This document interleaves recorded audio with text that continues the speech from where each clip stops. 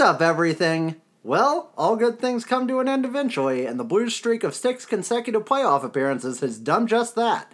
Though they found some heat towards the end of the year, it fizzled out just in time to send the Avalanche to their demise in Nashville and the Blues to their respective demise on the golf course.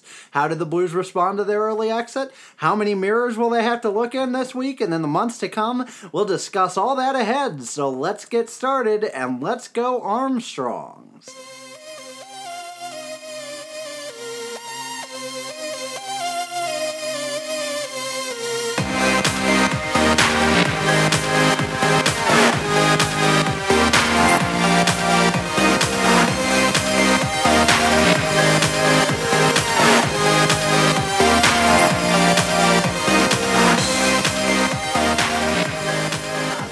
Team is reunited.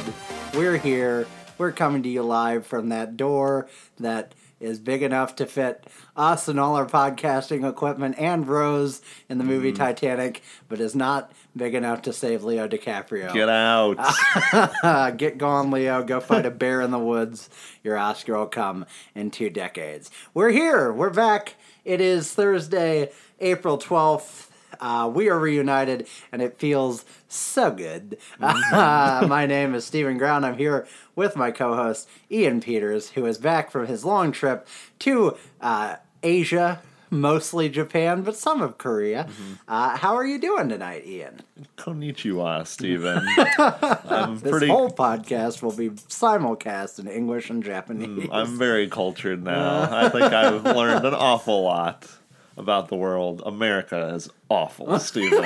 And let me tell you why. You just come back as a real pretentious a-hole from like a movie. I think hockey is barbaric. And I believe the real sport of the world is ping pong. Oh, baby. The speed they play it at, I couldn't complain. It's 2 paddles, intense. No ball. That's our new names, folks. There's going to be a gong at the end of that intro. Absolutely. Yeah. Before we go any farther, I would like to send my love and thanks to our 2 wonderful co-hosts, Justin Horniker, who filled in the happy week where the Blues won a lot, and Tommy Hummel, who helped hold down the fort last week when we were suffering together through endless and meaningful Blues defeats. I enjoyed recording both of those episodes. While I'm happy to have Ian back, it was a lot of fun to have you all on. I've heard good feedback from folks, so I'm glad that you all were here. Those were great to listen to. And your fantastically large checks will be in the mail to the addresses I don't know. So, thank you guys for joining us, and we will have you all again the next time Ian goes to Japan. Those were fun. That was fun to listen to a podcast where I didn't know what was going to happen. It was your podcast, but it wasn't you. That does have to be weird. It's like watching your baby that I don't have learn to walk or something. It's different if it's yours. So tell us, how was Japan? Tell us all about it. It was a lot of fun. I always seem to undersell trips because I'm afraid to like go overboard with people. I'm afraid to be like, oh, it was unbelievable. You'll never see a place like it. But that's kind of how I feel. They're both amazing countries. We went to Busan, South Korea, where a friend of mine teaches English at an international school. So I guess English, as I learned, English the subject, not English the language. Nice. Because it's to kids that are proficient. Yeah, tend to be able to speak English. And it's more for, like, if their parents are business people that live in Busan or something like that, and they need a school to be taught in, because a lot of these Korean school, I mean, you got to speak Korean. It only makes sense, and they cannot. So they go to a different school. Busan's an amazing city. It's 4.5 million people, which is a lot of people. Small compared to Tokyo, but it's still really cool. It's kind of big nestled compared to St. Louis. Yeah, exactly. And this door that we're broadcasting from. It's very cold in the Atlantic Ocean. It's nestled between like the Sea of Japan and all these mountains. It's kind of interesting. It doesn't really spread out in a traditional sense because it doesn't really have anywhere to go. So it's just kind of along the coast and in and around mountains. We went up a mountain, saw the coastline, saw the city. It was amazing. It's got tons of beaches. No one's really on it. South Koreans don't really like to get sun, like skin wise. They try and stay pretty pale as far as like looks go. That's the look over there. So it's kind of interesting that they're on the beach but like fully covered. So there you go. Right. To each their own, I suppose. Yeah, great food. As they say, Gangnam I was really hoping to hear that song over there because I mean that's their song, and part of me made it because I didn't hear it. I kept thinking, you know what? Maybe they don't care. Maybe internationally it's amazing. And then Tokyo and Kyoto were amazing too. I mean, Tokyo's 37 million people. You're going through a sea of humans everywhere you go. That's an inconceivable number of human beings. The city goes on forever. We took a train ride an hour west of downtown Tokyo, and we were still in urban Tokyo. It just keeps going in every direction. It's an amazing city. I highly recommend going. I would compare it, I guess, to New York City, just in the sense of the scale of how big it is. It's not nearly as tall, but it's most certainly wider. I mean, there's more places for it to go. Food's amazing. We had sushi, we had yakitori, which is just like various meats on sticks. You got your beef tongue and your chicken gizzard and your standard fare. Your typical meats that you put on sticks. Yeah. Cool tiny little bars that fit only like 5 human beings. Where that seems inconceivable. It's like a kitchen closet filled with people because that's as much room as they get. So it's nice and cozy. Yeah, I mean, it's an amazing trip. We went out to Mount Fuji, saw some really cool. But did you go to Mount Midoriyama? Oh, I am American Ninja Warrior. I am not a ninja warrior. I saw a few people trying to be ninja warrior. A lot of parkour, but not by like Japanese people, by weird like white people around. As you do. They're both amazing countries. I highly recommend going when you get as everyone does when you get the chance. Yeah. It sounds awesome. Yeah. I would love to go. But you went to. Oh, I did. I did go to places, which is weird. I went to New Orleans this past weekend, where they were hosting WrestleMania, which I'm still embarrassed to say a little bit. But don't be. I shouldn't be. Yeah. I don't know why I've ingrained into my head that it's like not okay to be a nerd in 2018. You think I'd get it, but yeah. New Orleans, for those of you who maybe don't know, WrestleMania is like the Super Bowl for wrestling, and they go down there for a week, basically, and put on a ton of shows, and we went to 3 of the big shows, Saturday, Sunday, obviously the main one being WrestleMania, and then Monday night, and it was awesome. I mean, it's New Orleans, for one thing, is a really cool city, and it really whet my appetite to go back there and stay a little longer and just hang out in the town, because we didn't, we were focused on getting to the events on time and stuff, and all that, but as someone who...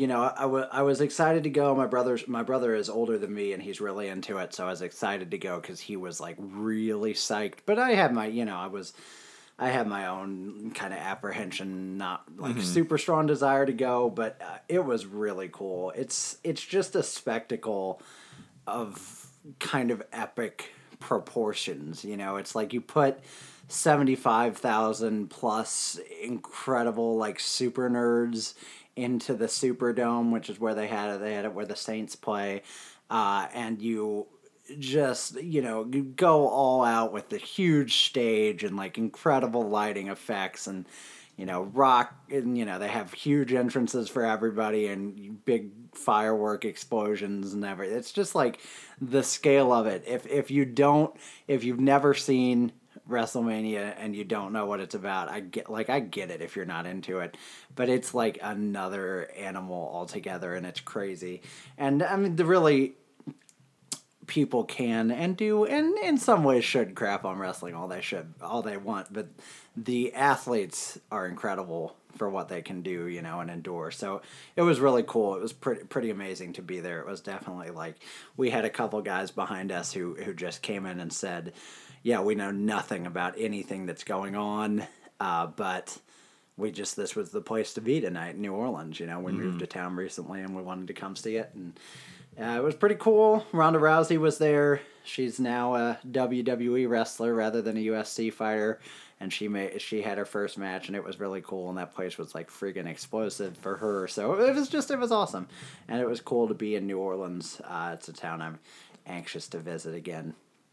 That's really cool. So it was a fun weekend. That'd be something I'd want to check off a bucket list, I think. Yeah. It seems like something that I feel like you were saying that you have a little apprehension talking about it. Yeah. But I think, at least personally in my life, I've run into a lot of people that really do like wrestling and very straightforwardly, and it's made me kind of feel like, this is really cool. There's a cool aspect to the sport that I never really had when I was younger, and I'm starting to appreciate it more as I get older. Yeah, and I think I'm not going to dwell on this long, but I do think there's a lot of I literally just heard someone on Facebook refer to it as staged crap.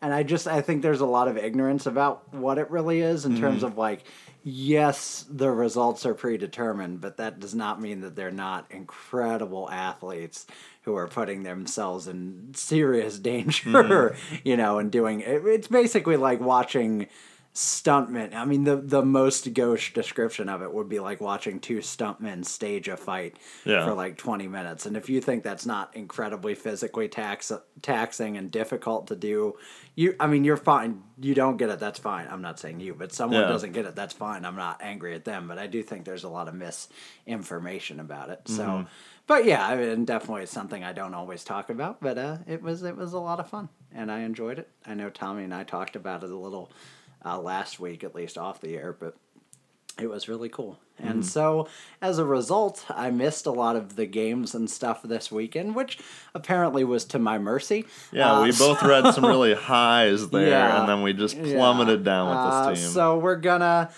talk about it all. We're probably not gonna spend a lot of time dissecting these games, because why bother? I mean, you know what they led to, so we'll focus more on probably the news conference with Armstrong and Yo and some of the other interviews and stuff.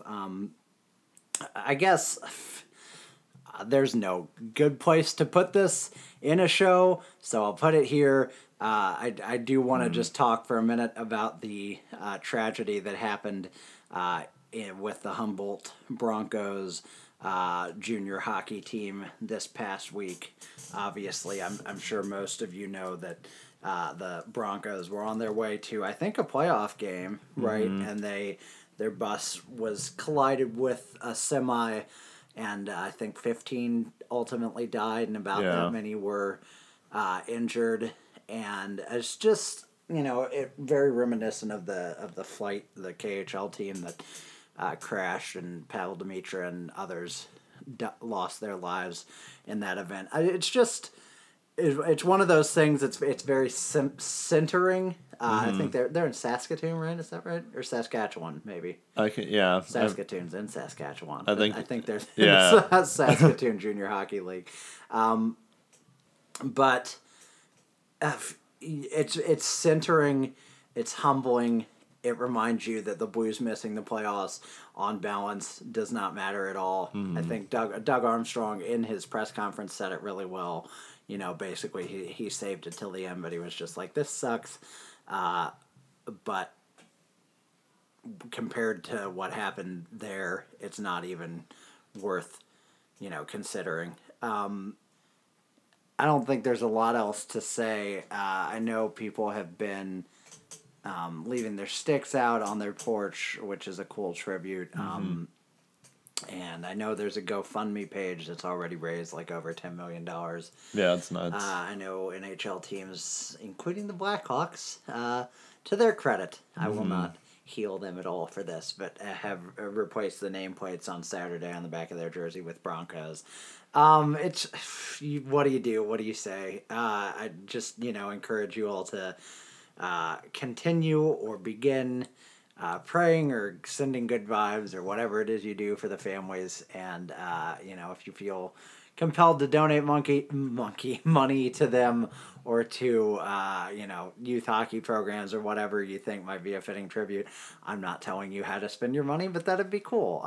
It's just a tragedy beyond anything I have words for. And there's no good way to transition in or out of it in a podcast such as ours that is often filled with nonsense. But I did want to make sure to take a moment and think about them and mention it because it's kind of the news that's gripped the hockey world, and rightfully so, in a tragic way. Did you have anything you wanted to add to that? I think you covered it. It's one of those things that's just too bad when that's a trip teams make all the time. You know, how many buses or flights or different professional sports teams on throughout the year. Thousands a day, probably, Yeah. Literally. And it's just, Hundreds at least. An awful crash and tragedy. And yeah, I don't know how people move on from this sort of stuff, but I know it's not quick and I know it's probably not soon, but I hope there's some healing that can be done. Yeah, agreed. So with them in mind, let's move on, I guess, to talking about the Blues' defeat of the Chicago Blackhawks. Just very quickly, we'll touch on it. There's not a lot to say. We won a game. We dropped the game previously that we talked about last week with Tommy. With 8 seconds left, Duncan Keith scored like his third goal of the season or something to give them the win. This was a game, for various reasons, the Blues had to win to give themselves any hope. They did win it, although they didn't mean anything ultimately. But Patrick Berglund got a hat trick in this one, as I think we all expected. And I think it bears a second of our time before we move on. Jaden Schwartz scored the other goal. Eric Gustafsson scored his 5th goal for the Blackhawks. I think it bears a minute of our time to talk about Patrick Berglund and how he was a guy that took a lot of crap, and I mean rightfully so to some extent this season. But when it's all said and done, he finishes the year with 17 goals. He's not a playmaking center. He never has been. But he finishes as the 4th highest goal scorer on the team, behind Tarasenko, Shin, and Schwartz, and above Pietrangelo. And even if you don't, even if you want to say the hat trick's an anomaly, if he gets 1 goal that game, he's still tied with Pietrangelo and Steen. He only has 9 assists, which is a problem. But I do think this is a guy that if the Blues choose to move him, I don't think it would be impossible for them to do that. And I also think it's a guy that maybe one of the few guys whose performance we saw improve as the season moved on. I think he kind of, after the benching, which credit to Mike Yeo for doing it. I wish it had maybe lasted a couple of games, but I understand why it didn't. Regardless, after that, he did seem to kind of awaken and come out of his shell. And just fair play to him and credit to him for not coasting into a crappy offseason. I mean, Patrick Berglund's a likable player in some ways. He's a likable guy. So good for him. Yeah. He won this game for us. I don't have anything else to say about this game. What do you have to say about it? No, as far as Patrick Berglund goes, I've always kind of been a little bit of a defender. I get what people are saying this year.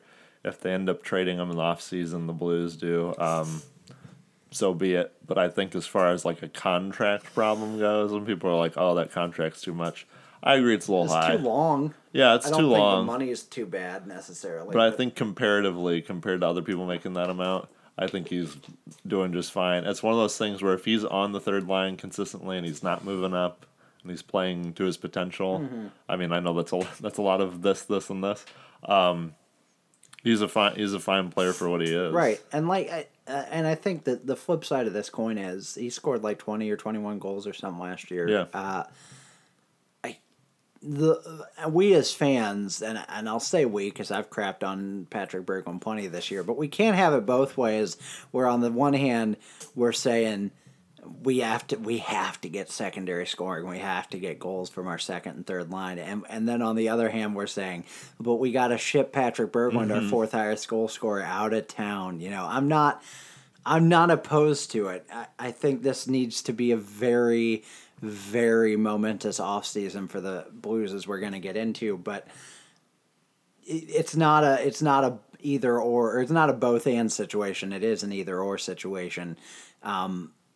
If you ship Patrick Berglund out of town, that's still a player you have to replace somehow. Now, you may think Jordan Kyrou comes in and does a better job, and it's possible he does, or, Sammy Blay with increased playing time, Tage Thompson, whoever.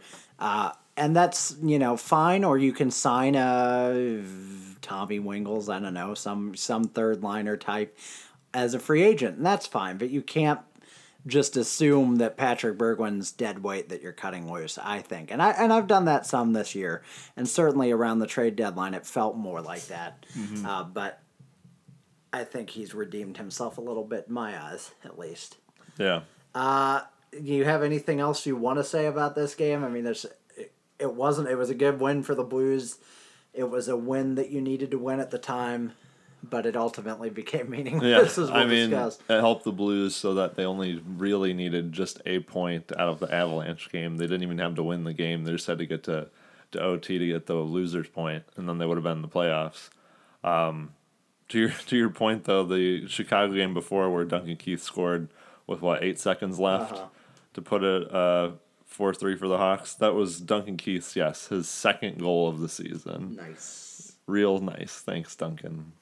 I hate your guts. But yeah, the Avs game, moving into that, I saw a lot of people on Twitter really pulling, I think the Blues can pull it off. And, hats off to you for keeping the faith. But man, this was a game the Blues had to win. They had to win. They had to win to make the playoffs. And that's how I knew for a fact they weren't going to win it, because they had to win the game. I told you, I texted you while you were, in flight or about to be or something. I remember distinctly. I said, basically, I think the Blues squeak by the Blackhawks, which I think a win that relies on a Patrick Berglund hat trick counts as squeaking by, even if you won 4-1. I think we squeak by the Blackhawks and just get reefed by the Avalanche, because I saw it as being the most Blues way. Yep. And I'm not a prophet, I don't think, but it's exactly what happened. Just bet against the Blues and you'll be right. You want to take us through the Avalanche game a little bit more? I know this one I was definitely watching WWE NXT the night of, which was a phenomenal show and really cool. So I didn't see it. Thankfully, I knew what was happening. But why don't you tell us about it a little bit? And for this game, I was trying to keep my eyelids open because I had gotten off a flight and was on 36 hours awake. And I was like, I just got to watch this team win or lose. It doesn't matter if they lose because I'll fall right asleep. It just doesn't matter. I thought the Blues right out the gate, 5 minutes in, I hate being a downer, but I knew they were going to lose. They had that look of had the will to win. I think there was no question of their effort. I think they didn't have the plan to win. Yeah. They just did not seem like they were gelling at all, which is weird to think about and say in game 82. But it just didn't look like much of a team. Avalanche got their first goal by Samuel Girard, his fourth of the season, assisted by Como and Soderberg. Samuel Girard, who was in the Duchesne trade, I believe. They grabbed him from Nashville. Mm-hmm. Yeah, so that was kind of a weird, Nashville dagger, too. We were trying to get in the playoffs to play Nashville. The Avalanche scored on us with a guy they got from Nashville. It seemed like Nashville had their fingerprints all over this game. And the Avalanche had a 75% Corsi for percentage in the first period. So while the Blues actually took control later on, how do you come back from that? Really, Yeah, being on the road too, it just felt like we'd seen it before. It felt like a game 6 in a series, which is normally the ones that the Blues lose in anyways, and those always tend to be on the road. It just felt very playoff-like. We were trying and trying, but nothing was working. Second period, Avalanche got a power play goal by Tyson Barrie, his 14th of the year at 6:11 of the second period, assisted by Rantanen and Landeskog, which are pretty much, at this point, the other two players, aside from McKinnon, that can score. This goal was interesting. This is one that the Blues challenged for offsides. I can't remember if it was Tyson Barrie or not. It was who held it in. I believe it was. Yeah. I don't know, man. I just don't know. It's Why don't I read you Alexander Petrangelo's quote? Oh yeah, this is Mild-mannered, soft-spoken Alexander Petrangelo, who said this to describe the goal.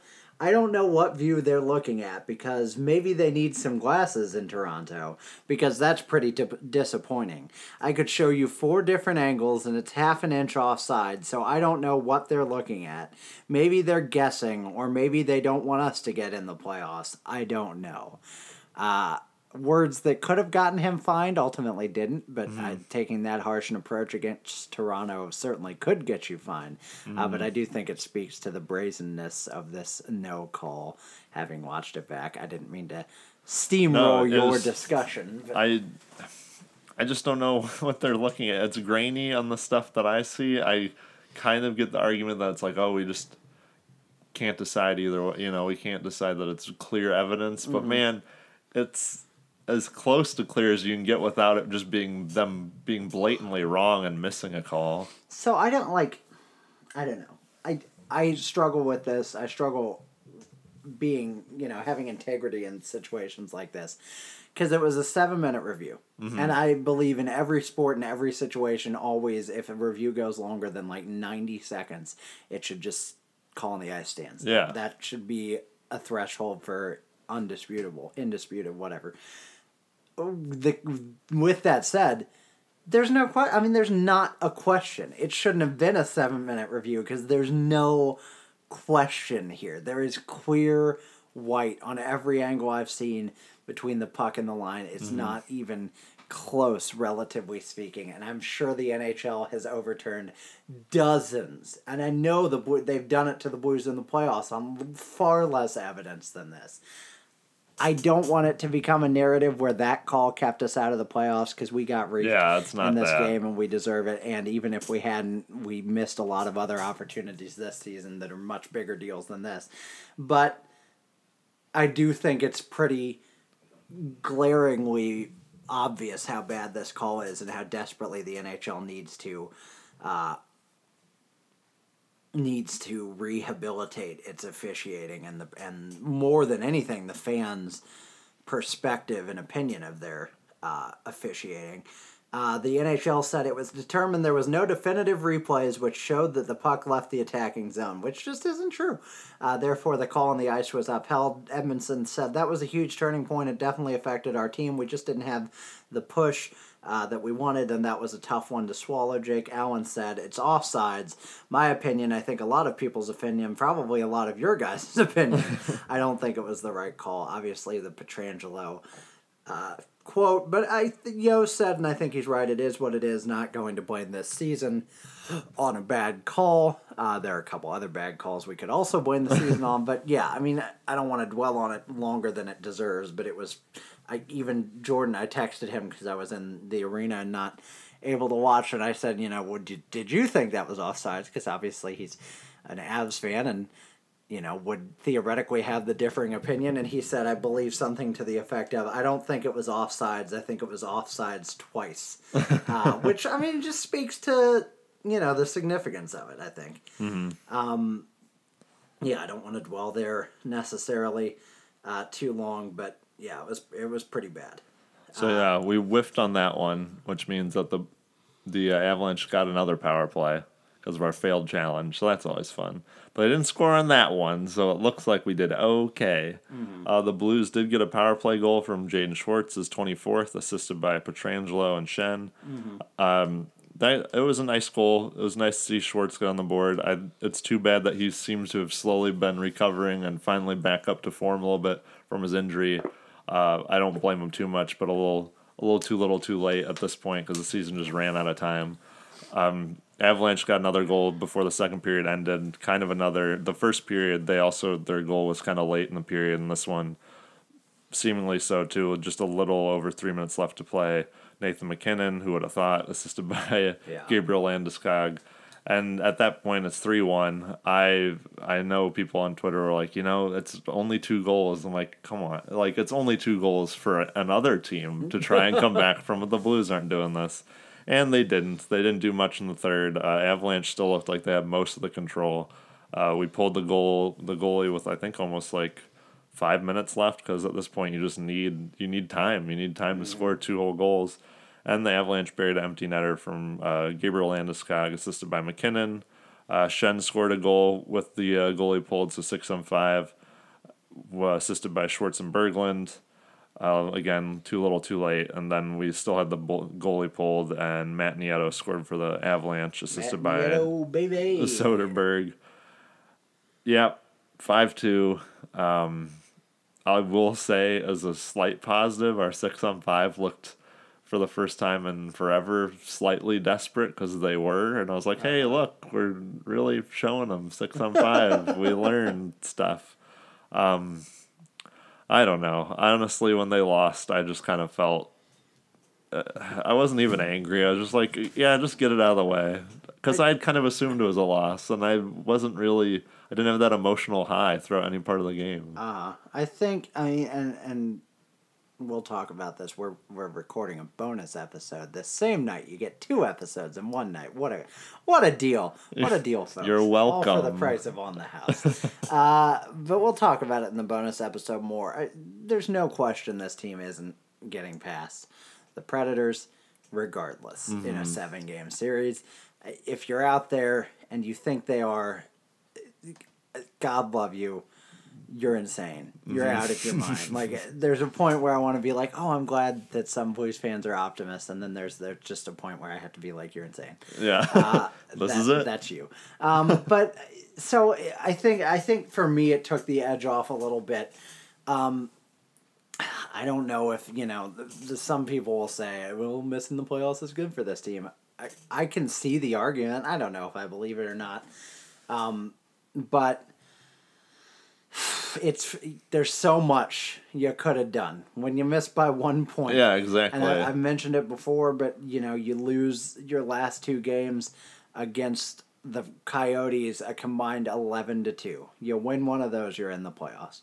You prevent. I think technically, if we prevented the Duncan Keith goal and got to overtime, we still would have lost the tiebreaker unless we won that game. Against the Avs, or against the Blackhawks, we still needed 1 more point. But you stop that goal. There's Jeremy Rutherford put out an article in his kind of season review thing on The Athletic where it was like he listed 5 specific games that were like 1-goal games where you get a point or you win that game or you stop the bleeding, whatever it takes, and you were in the playoffs right now. That's the tough pill to swallow. Because I think this is a team that clearly isn't as good as it performed in the first month and a half or so.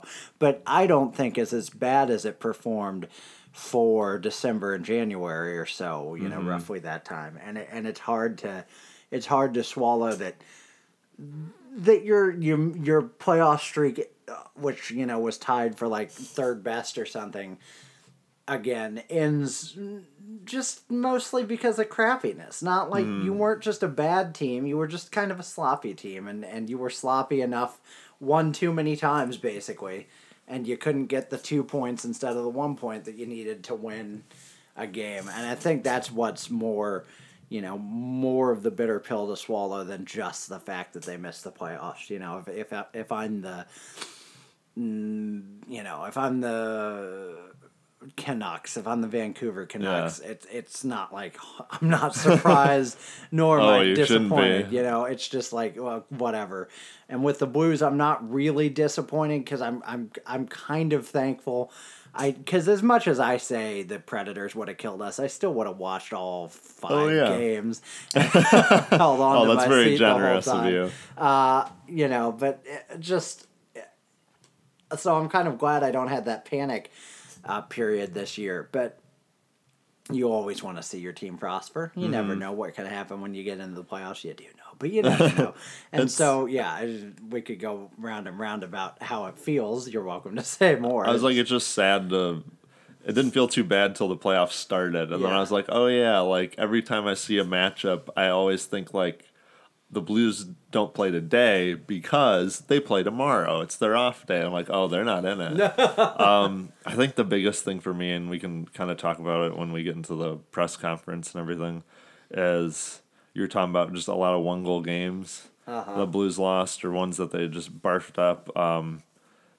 If we had, it doesn't even have to be league average, but we'll just say a league average power play. Yeah. You're in the playoffs easy peasy. You probably look a lot more threatening too. 30th in the league, like that just has to improve. Yeah, let's talk about that for a second. Last year we were 12th in goals per game, and this year we dropped to 24th. It was only 0.12 goals per game difference, but it's significant in the NHL. We had a franchise low in the history of our franchise. We'd never scored fewer goals in the first period than we scored this year. And most notably, to your point, we were the 8th power play last year. This year we were the 30th. We dropped almost 6%, 21.3% to 15.4%. And the .463 power play goals per game was the lowest average in team history. And like you said, if that's just okay, if it's just... I think if it's 20th, you're easily in the playoffs, which still isn't good. 20th is not like a potent power play, but I think you probably at least in the second wild card in the first wild card spot if it's 20th. It's just it was so abysmal all season that it like almost stopped even being a joke. There was the point in the middle where it was funny to say, like Blues power play can't watch, or like Blues power play time for a bathroom break or whatever. And then by the end, that wasn't funny anymore. It was just like, oh, okay. Like it just got sad. Yeah. 15.4% seems high to me. That's how bad it was. The idea that we scored in every 6.5 power plays or whatever that works out to, that seems too high to me. And that's not good news. I think that's the number one thing. If you're looking for what was wrong with this team this year, you have to point to one thing. I think more than the goaltending, more than inconsistency, more than clubhouse problems, which we'll talk about all that when we go through the press conference here in a second. I think the power play is the number one, public enemy number one in terms of what you have to address this offseason. And we'll talk about, because Yo was asked about it directly by our beloved Jeremy Rutherford, and we'll talk about his response, which is unsatisfying when we go through the press conference. But, let's talk about the elephant that hopefully isn't an elephant in the room, or the gorilla in the room, or whichever expression. Those two expressions are just like one thing in my head, and I can never remember which is which. But Vladimir Tarasenko left this game against Colorado very early, I think maybe on his first shift or second. It was most certainly in the first period. In a play that really wasn't even a collision, really, with Gabriel Landeskog. It was just a weird play where Tarasenko was skating and he was kind of close to the boards, and Landeskog just tried, innocently, not even really trying to hit Tarasenko, just tried to skate through that space between Tarasenko and the boards, and his left arm got caught on Landeskog, who was speeding past, and you saw him kind of grab at it immediately, and it turned out that he dislocated his shoulder. It needed surgery. He opted to have the surgery on it. It's the same kind of surgery that Patrick Berglund had, I think, and Terry Lindbohm, who we care less about. But it's a 4 to 6 month recovery on the short end. That gets him back in plenty of time for all the preseason stuff. On the long end, it should hopefully get him back in time for training camp, or for basically the start of the regular season.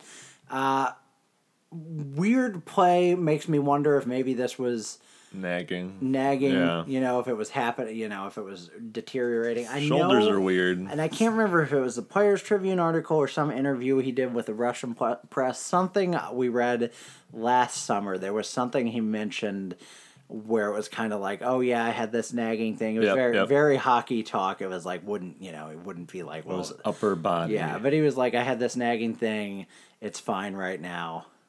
Which is and it was very weird. Like, I was kind of like, what? Like, either get it fixed or don't mention it, but don't just be like, oh yeah, it'll be fine, I'm sure. Taken care of. So, maybe it was this. I don't have any reason to believe it was this, but if it was, great. That means that it'll be fixed, hopefully. Maybe that's part of his small production problem. I Yeah. don't think that could Who account for knows? everything, Who but knows? it'd be nice to have him fully He healthy. he still finished the season with, 33 goals? Yeah.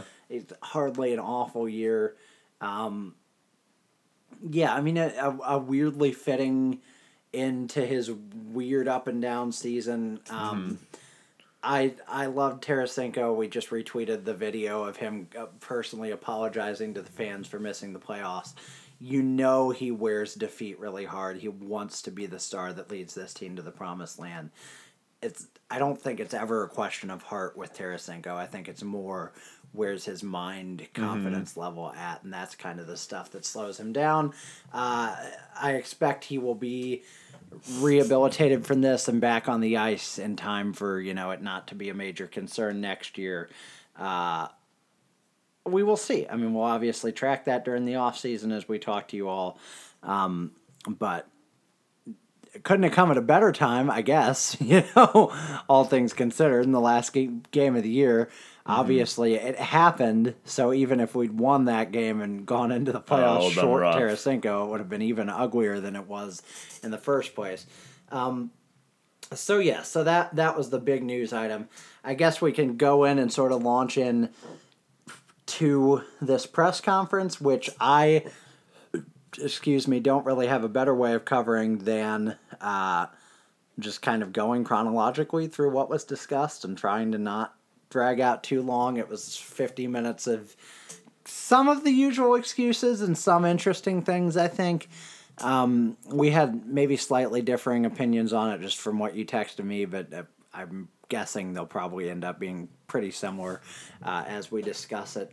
But yeah, if I'd had more time this week, my computer fritzed out. My charging cable broke, basically, and so I lost the use of my computer for a day and a half or so, and so it was a tough week coming back. So wasn't as prepared as I'd like to have been, but I might have organized this a little better, but I think this will work fine going through it. One of the quotes he started out with that I thought was hopefully will be a good primer, like a good mindset quote for the offseason, as he said to the fans, "We understand your frustration, we share your frustration, and we'll do something about your frustration," which sounded like it could be a Goodfellas, like, oh, we're going to do something about it. But that's I think what I mean. It was more like, they're going to shove it up our butts is what they're going to do. He was asked about the Tarasenko injury. He said, I haven't talked to Vladdy since the meeting, I guess, at post-game, but he knew he had a dislocated shoulder. Obviously, we've got more information than he had at the time. He'll be out 4 to 6 months. He said there were bumps and bruises around the team, but no other surgeries he knew about in terms of, guys needing work in the offseason, which is a good place to be. You've obviously got Zach Sanford, Robbie Fabry, Carl Gunnarsson, Jay Bouwmeester, Terry Lindholm, all recovering from work that was done earlier in the year. So we'll talk about those all as the offseason moves on. Mike Yeo was asked, you feel free to jump in at any time while I'm talking, but Mike Yeo was asked about the difference between the hot and cold streak, and he basically said it was goal scoring as a whole that ultimately ended up affecting individuals. He specifically singled out Jake and just said the lack of scoring help led to Jake being more uptight than he was anyway, which led to him being kind of worse than he was. And I think that's fair. It feels like an oversimplification, because why did goal scoring fall off the map? I want the answers to that, but I guess I owe it to them to take some time, give them some time to figure out and answer those questions. That's a fair point. It's annoying to me all the time because you're right, but I always think I know goal scoring was a problem. I watched the game. Exactly. It's not it's certainly not a level of insight. But I think it's true. Even someone like me who isn't the biggest Jake Allen fan, I do think that a lot of those problems could have easily been covered up, or he could have, like you said, improved even more because he felt less pressure on him if we had been scoring at all. There was that whole stretch where we gave him just a little bit over 1 goal a game to work with. Yeah, exactly. So, And, I mean, what are you going to do as a goalie? If you're already scuffling and you feel like you can't possibly let in even as many as 2 goals, there's no hope. I mean, that's a no-win situation. Army was asked about kind of his priorities for the off season. I was sort of trying to group these in categories as I went along, so some of them will make more and less sense as a category. Yeah. But he mentioned a statistic that said we were plus 13 in the win column in the first 31 games, win losses, and then we were minus 4 in the next 32 games. And he mentioned that minus 4 put you in the bottom 5 or 6 winning percentages of the league.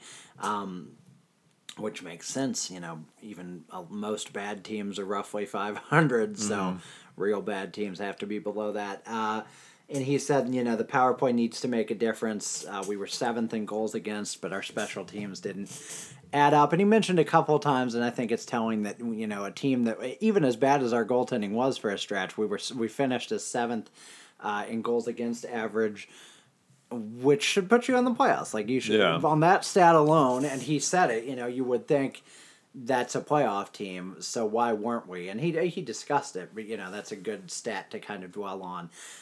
He kind of talked about youth a little bit and said, can we incorporate younger players into our group? Is that the answer? Can we look how we prepare for home games? I think that's mandatory.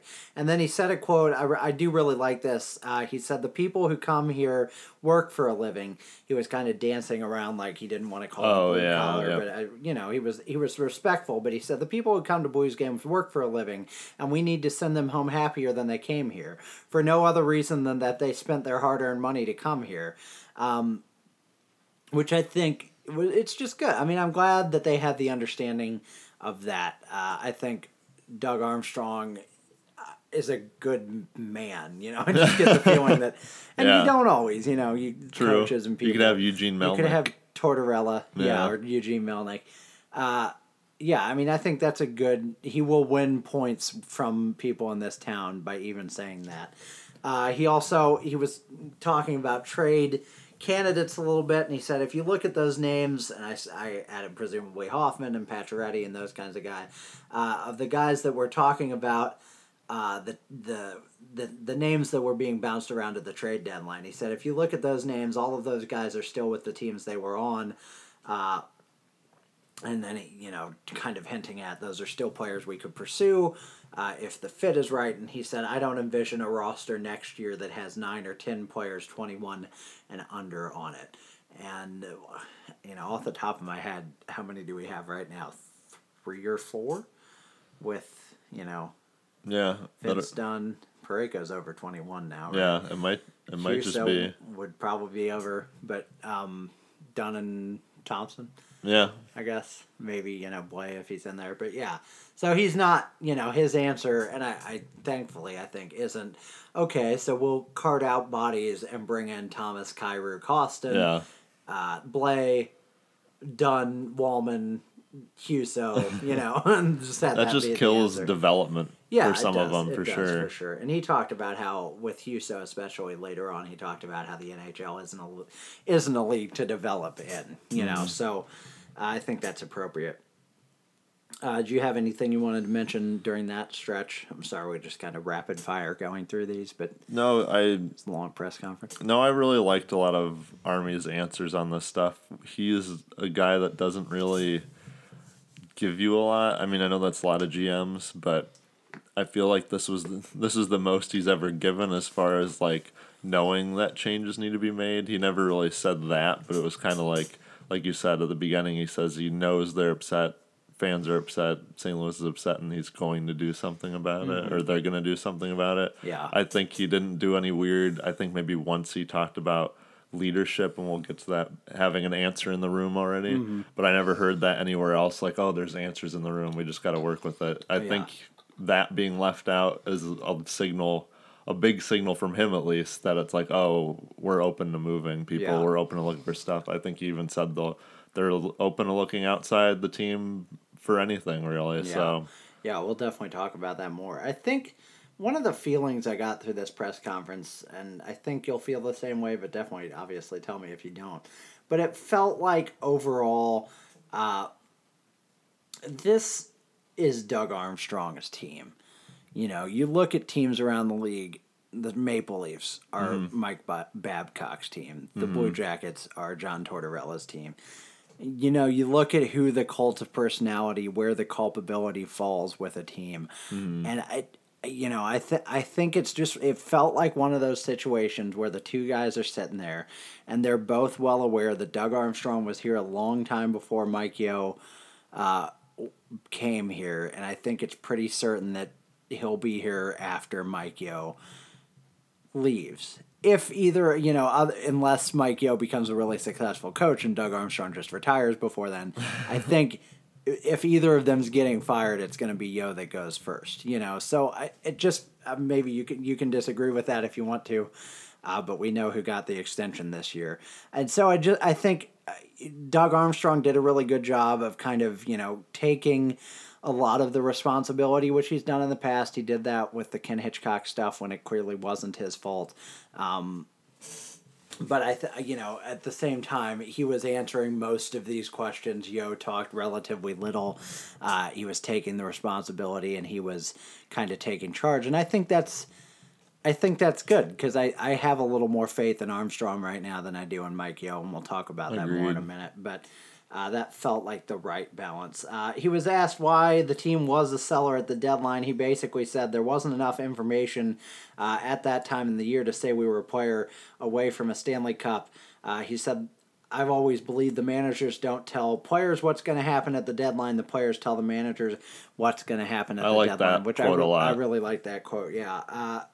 And he mentioned in that same breath something along the lines of, look, we started the season really hot and we went into the slump going into the deadline. And he said, basically, if that had been the other way around, if we'd started cold and gotten really hot at the deadline, I think you'd see one or two new faces in the locker room right now. And I think that's a fair approach. I mean, I think you've got to look at where your team... all you can do at the deadline is look at what your team has done already and what they're doing right now. And we lost 6 or however many games going into the deadline. You and I both agreed that they shouldn't do anything. Yeah. And I think it was still the right call. Asked about... this was kind of one of the more Yeo-focused periods. He was asked about the inconsistent veterans, and he said he needed more consistency. I mean, the question wasn't that direct, but yeah. He basically said needed more consistency and a different formula. He said we become weaker defensively and scored fewer goals, which was obviously a bad combo. And then he said, as a coaching staff, I promise you that we will not sit around and just assume things are going to be better next year, which I would hope not, I guess. I mean, that doesn't mean anything. That doesn't say anything, really.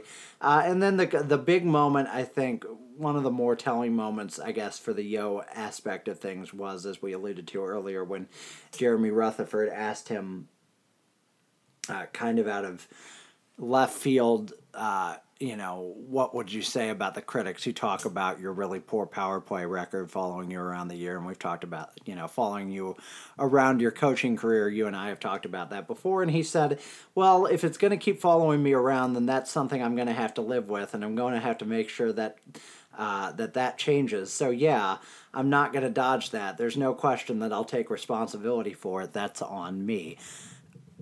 What I don't understand about that, I guess, and you and I had, I think, slightly different responses, reactions, I guess, to his response, where I think you felt more like he bristled at the question than I did. I think it was a decent answer. I mean, I think he took responsibility for something that is his fault.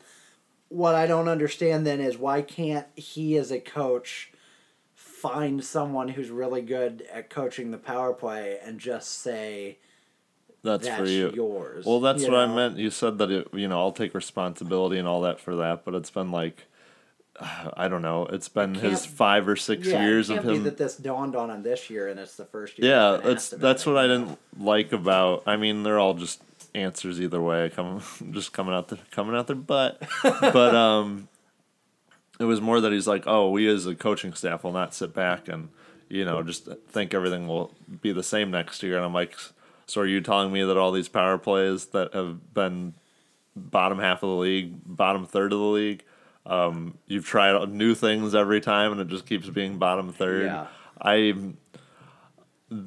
That's the one area that we need the most improvement on, and I don't know if he's the guy to do it. Like you said, I don't think we have to necessarily get rid of Mike Yeo, but I think he needs someone to run the power play for him. And I think it's this weird thing, Cardinals, I don't want to dwell on the Cardinals, but I know a lot of people are conversant on them.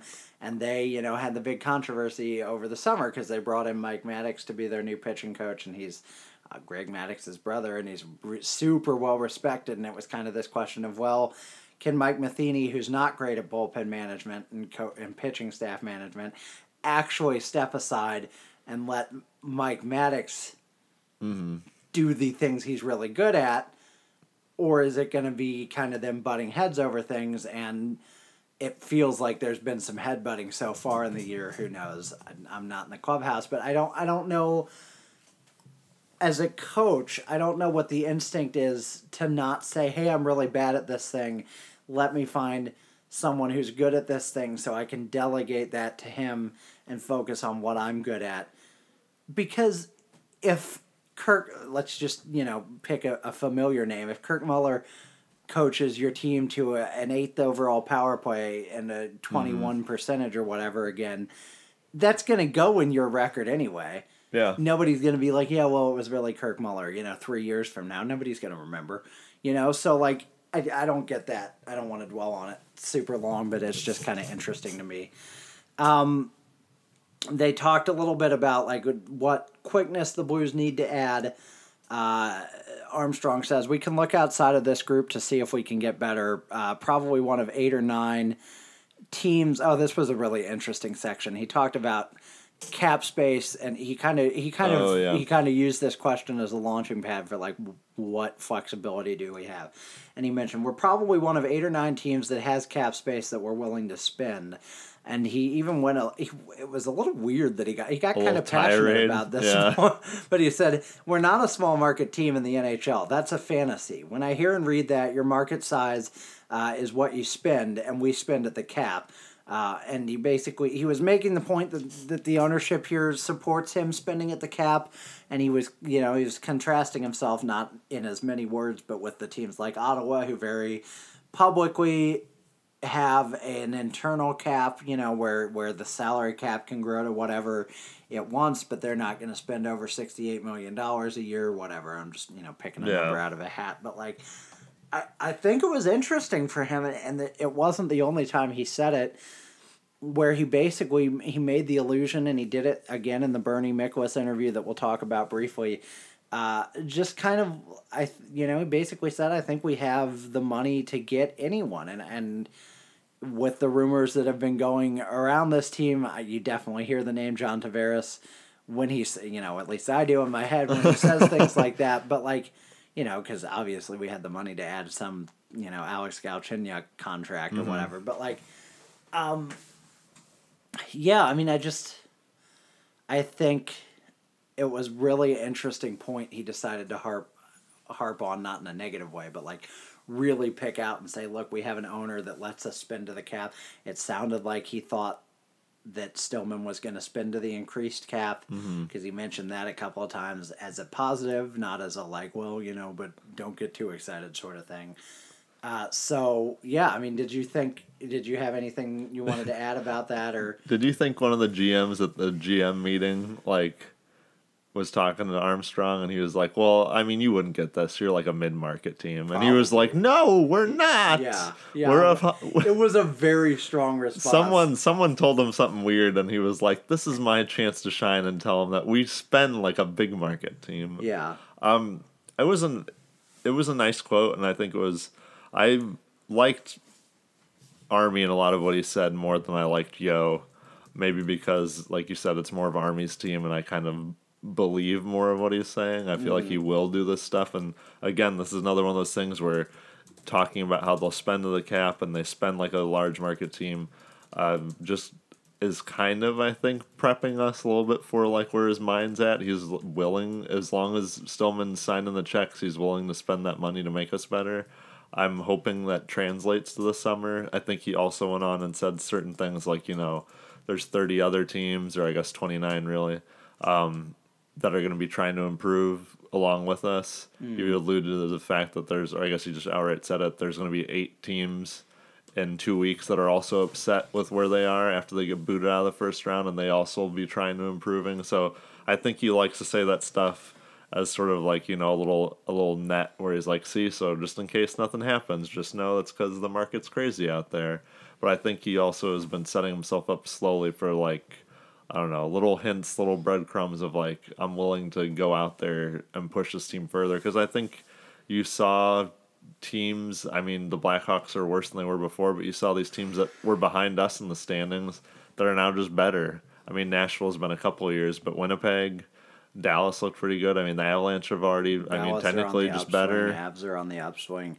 And that's the thing, I think. We got to improve with them. And he makes the point later on, again, not to step on the future of what we'll talk about, but he makes the point about we were a team that everybody used to think of as elite, and we're not that anymore. And I think that's a really critical point. That's a good admission. You can talk about the Blues got worse this year, and to some extent they did, even though they added, the player that scored the most points this year wasn't in-house last year, Braden Shin with his 70. So you can talk about us getting worse, but I think we need to focus on, especially going forth in the offseason, how good this division is right now. The division specifically, the conference as a whole, you added one of the best teams in hockey literally out of whole cloth in the Knights, and we'll talk about more in the bonus episode whether or not that's going to be something that is real or kind of a first-year high sort of thing. But, I mean, they're not going to suck next year. Yeah.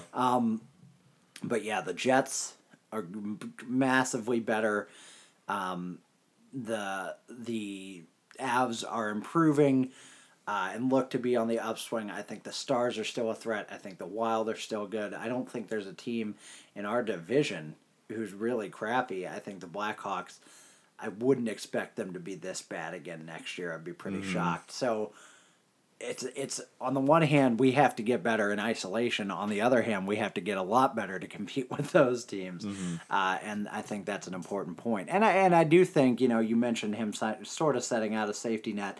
I think he does that a little bit. I think it's natural. He does that all the time, yeah. He does it constantly, but I also think he's said enough this year and been transparent enough where if he doesn't make pretty major additions to this team, there's going to be a lynch mob at his door. And so I think the safety net, if he's consciously putting that out there, I think he had better know it's not going to work. You know. Speaking of things that aren't going to work, he talked about the goaltending. He reiterated the point about being tied for 7th in goals against this season. He talked a lot about peaks and valleys. That was his personal look in the mirror, repeated phrase of the day was peaks and valleys. He said, Jake needs to be better. He knows that. We need him to be better. The peaks are high. We just need to get the valleys a little higher. A lot higher. Yes, I do have confidence in Jake, but I would say next year is a huge year for him. He said, Jake is coming back next year, and we got to talk to Hutz about coming back. Huso was AHL All-Rookie team, and that's great for a young goalie. He, speaking about Hutton, talking about his likelihood of coming back, he said he may view an opportunity with a different team that may be looking for a number one, and I think that's a big question mark for us, whether Hutton comes back is big for us. It's a big question. I don't want him to come back at an unreasonable contract. I don't want to be paying $7 million a year to 2 goalies. I don't think that's a wise use of cap space. If you don't have enough faith in Allen to not overpay a backup to be kind of a second starter, then you need to get rid of Allen. That's the real problem here. He obviously can't say, well, we're trying to trade Allen. What I read from this whole way through was I was thinking of Halak as the goalie of the future. Yeah. Next day, Halak is traded. It felt a little like the lady doth protest too much in, reference to the Macbeth thing about that Macbeth. We all know. Or Hamlet, whichever. That Shakespeare fella. But no, it did feel.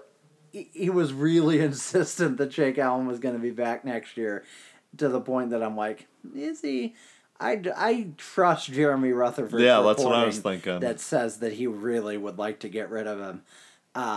And I would not, if he said that and we trade Jake Allen in 4 weeks, I'm not going to be like, but you said, I'm like, whatever.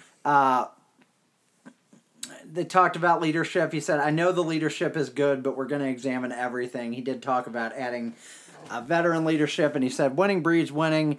But at the same time, he mentioned, the Kings, and he said you're only one playoff away from having 25 people on your roster, 23 or 25 who have won a Stanley Cup, which is a good fair point. Yeah. I still think you want somebody. I doubt the Kings had no one on that roster that had won a cup.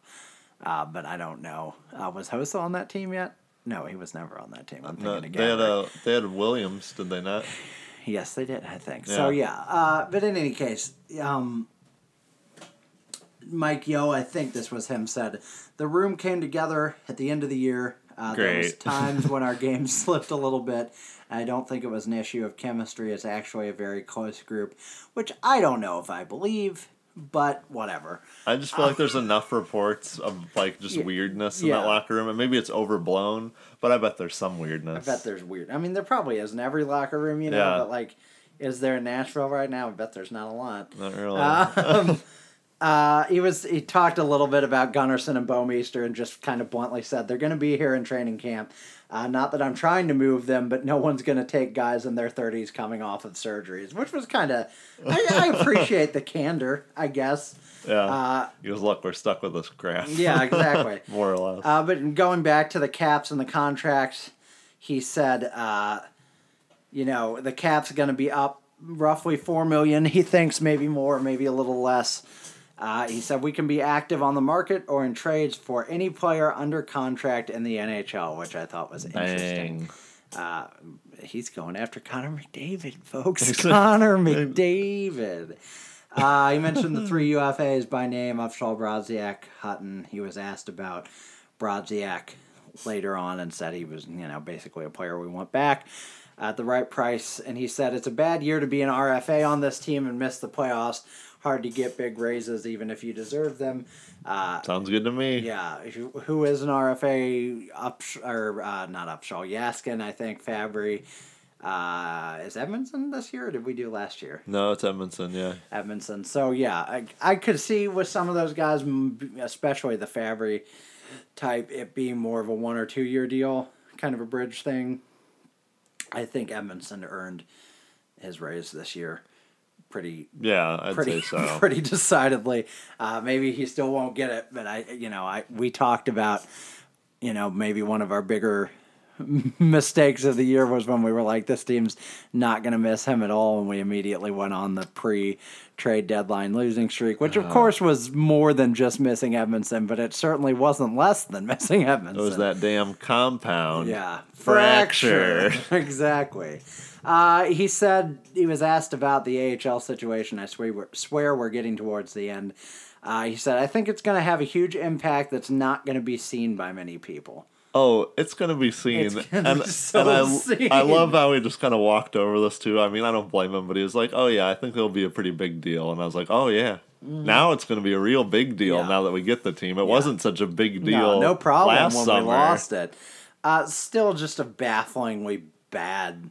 He even did he not even make the point that it's harder to bring in a veteran player or a tweener player? Yeah, he was making the point I think around the deadline, and I wonder if some of the Olympic guys were in question or in his mind, but he was I think he was basically saying it's hard to bring in a Nate Prosser and say, hey, you may spend time in the AHL, but we need to have you available as backup, basically. And he even said, we were an injury away from a Tommy Vanelli or a Jake Wallman potentially playing in the playoffs. And he said, nothing against those guys, but that's not what you want. Yeah, I mean, this is probably something we've talked about too little this year in terms of just how bad screw up that was, and I don't know, I don't want to put it too squarely on his shoulders, but there are 29 other GMs it could have happened to, and it didn't happen to them. So I don't know. It's a really bad situation, and I'm very glad it will be fixed. It went back to talking about injuries a little bit. He said Lindbohm is 6 months with his shoulder, had the surgery a month or so ago. I don't know where he fits in the future plans. Probably no more than a seventh defenseman if we keep him. Schmaltz had a concussion, and he's been feeling better, but not. He hasn't passed the tests yet, and Fabry is doing well, and he said he hadn't spent a lot of time talking to him, which made me kind of wonder if maybe he doesn't plan to have Robert Fabry on this team long term, but I don't want to read too much into what wasn't or was said. And one of the quotes, I think Army shined a little bit in this press conference, is he was asked if this felt like a different offseason for him just in terms of the significance. And he said, one of the messages that we shared with the players is that we are viewed from our competition, this is the quote I alluded to earlier, as an elite team. We are not viewed like that right now. When it's all said and done with, and I'm gone, I only have my own pride to look on. And I want to restore the pride in this organization, restore the pride in wearing the blue note, and I want to be here for the success. So yeah, this is a big year for me. Yeah, I mean, I just like that attitude. I think it's good for him to say that. He was asked, Mike Yeo specifically was asked about Parayko. He mentioned they hadn't gotten to meet in person, so it was a little tough to comment, which I do understand. But he said, I think Colton has the ability to be a dominant player in this league. I think we saw it at times. I don't think we saw it enough. And he said, stressing that, he's still a developing player and he needs to understand that. And I think that's important to remind him.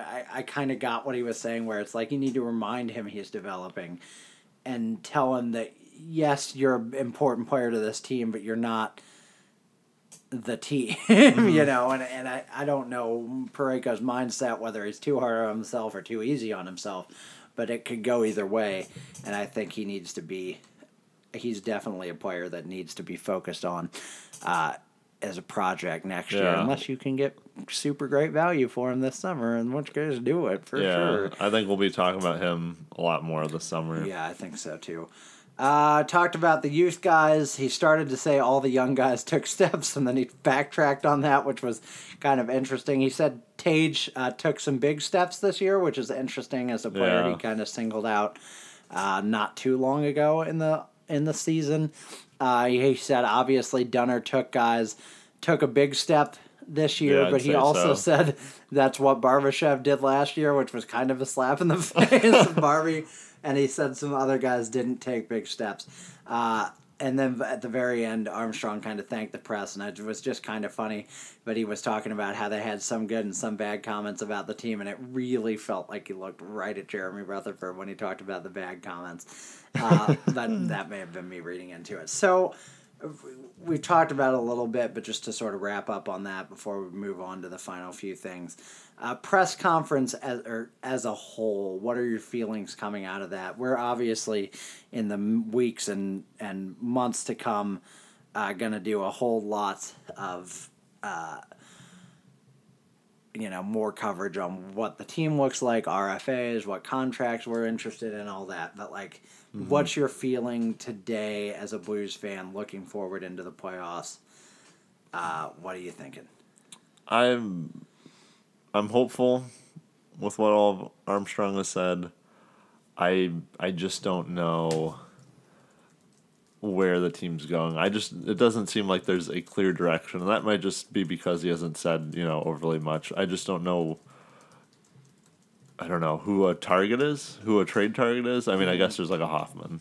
But aside from some of those, I don't know who a realistic target is, and I don't know what Armstrong plans to give up. I don't know how much he wants to see come internally. I was glad that a lot of what he said about Fabry seemed very tentative. I'm glad that he wasn't just talking about how easily that Fabry's going to come in the lineup next year and be, thought to contribute. I'm hopeful with what Armstrong said. I don't know what it means as far as what he's going to do. I agree with you. I think to the Hoffman point, I've mentioned it before. I really don't want us to trade for Mike Hoffman. I want an off the board trade. I'm fine with it being Mike Hoffman if we really want Mike Hoffman. But if Mike Hoffman's just the guy who's available, and I feel like that's what the Blues have done a lot. You know, Jay Bouwmeester. I think Jay Bouwmeester served this franchise really well and was the player we needed in a lot of ways. But you know, it was talked about for so long before it happened. Ryan Miller was talked about for so long before it happened, and some of that's natural. I get it. You're covering the sport. There are deals that make sense for teams, but is Mike Hoffman a team that comes in here and makes a player that comes in here and makes this team better as a whole, adds scoring, adds power play threats? Is he filling holes we need, or is he a player who's available and fast, and that's why we want him? And if that's it, I just want more thought going into it. I want more about, you know, who's going to complement the players we have in house, who's going to take a leadership role, that sort of stuff. We've talked in the past about how, you know, he kind of very publicly said there was no interest in Matt Duchene because he was not a leader, which at the time was kind of throwing, and in hindsight he was really happy about, right? But like, I want that kind of thought going into it. I don't want it to be a sloppy offseason. I want it to be a very deliberate but very active offseason. And obviously, sorry to ramble, but obviously you can't make, you know, you can't make the Maple Leafs trade you Nazem Kadri if that's the player you really want, you know, because he's so good at checking Tommy Wingles into the board violently, as I'm sure you all will hear about. But you can't make a team give up a player, but you've got to figure out what are the right players to add to your group and really target them. Because you can make teams give up players with good offers if you really think the player's going to get there. Nobody would have thought Artemi Panarin was available last year, you know. Exactly. That was a travesty and an abomination for the Blackhawks and a huge regret and a stain on their franchise. Forever. And one of the only things that makes Stan Bowman look like a human who makes errors. But with that said, it did happen, you know. You have anything to add there? Just wanted to add a couple of thoughts from this Doug Armstrong interview with Bernie Miklasz, which is along a lot of the same lines. No, go for it. But he said, you know, he's talking about Allen. He said he's as good as anyone in the league when he's on, but we can help Jake by letting him understand that he has support here. They were talking about off-season ideas. He mentioned Thomas, Kyrou, and Thompson are players that he sees possibly fitting in. He mentioned Sammy Blais a lot, which makes me think he has really high hopes for him. I completely forgot about Sammy Blais. Yeah, I do too. He mentioned, you know, we're going to have to replace Paul Stastny, which is obvious, either internally or externally. He said we need to find another centerman, which is good because I'm glad that he's not saying Robert Thomas is that centerman, you know. I don't want Robert Thomas to be our second-line center this year. I think that could be disastrous for him, as good as I think he is. And again, he reiterated, I don't think there's a contract out there that we can't add either through trading or signing. And he even said, you know, there are players we can move to cut cap if we need to. He said the culture does need to change. He talked about how Steen and Pietrangelo were part of the culture that was winning, you know, and they need to maybe, you know, reading between the lines, need to step up and take over here. He said he focused in both interviews about how, you know, we got to stop being so weird and inconsistent at home, and we got to make this place a tough place to play again. He talked again about Tage and Sammy Blais and Kyrou and Thomas, and you know, he was asked by Bernie because he hadn't mentioned Kostin, which he didn't do in the press conference either. And he was asked specifically about Kostin, and he said Kostin's exclusion was more of an oversight than anything else, but he's an 18-year-old who could also push for a spot. It felt very like a convenient oversight twice, and that makes me wonder if Kostin's a guy that maybe he's more willing to trade at the moment, but I don't know that to be a fact. I'm just reading between the lines. Or at very least sees him as what he kind of is, more of a project than anybody else. Which I agree. And then he said, it finally was asked about the accountability. He said, "We're not any more determined than we were last year or the year before because we still haven't won a cup, so the fire's still there." But he said, "We have to respect the NHL way more this year than we respected it, or next year than we respected it this year," which was interesting. And he just, in general, seems to take a lot more of the blame than Mike Yeo does, which is, I don't think, accurate to who's actually to blame necessarily. But, yeah, I mean, I think it's there's some split there. That's all I really have. We can just kind of chat if there's anything more you want to say, but I know Thomas is doing incredibly well in the playoffs.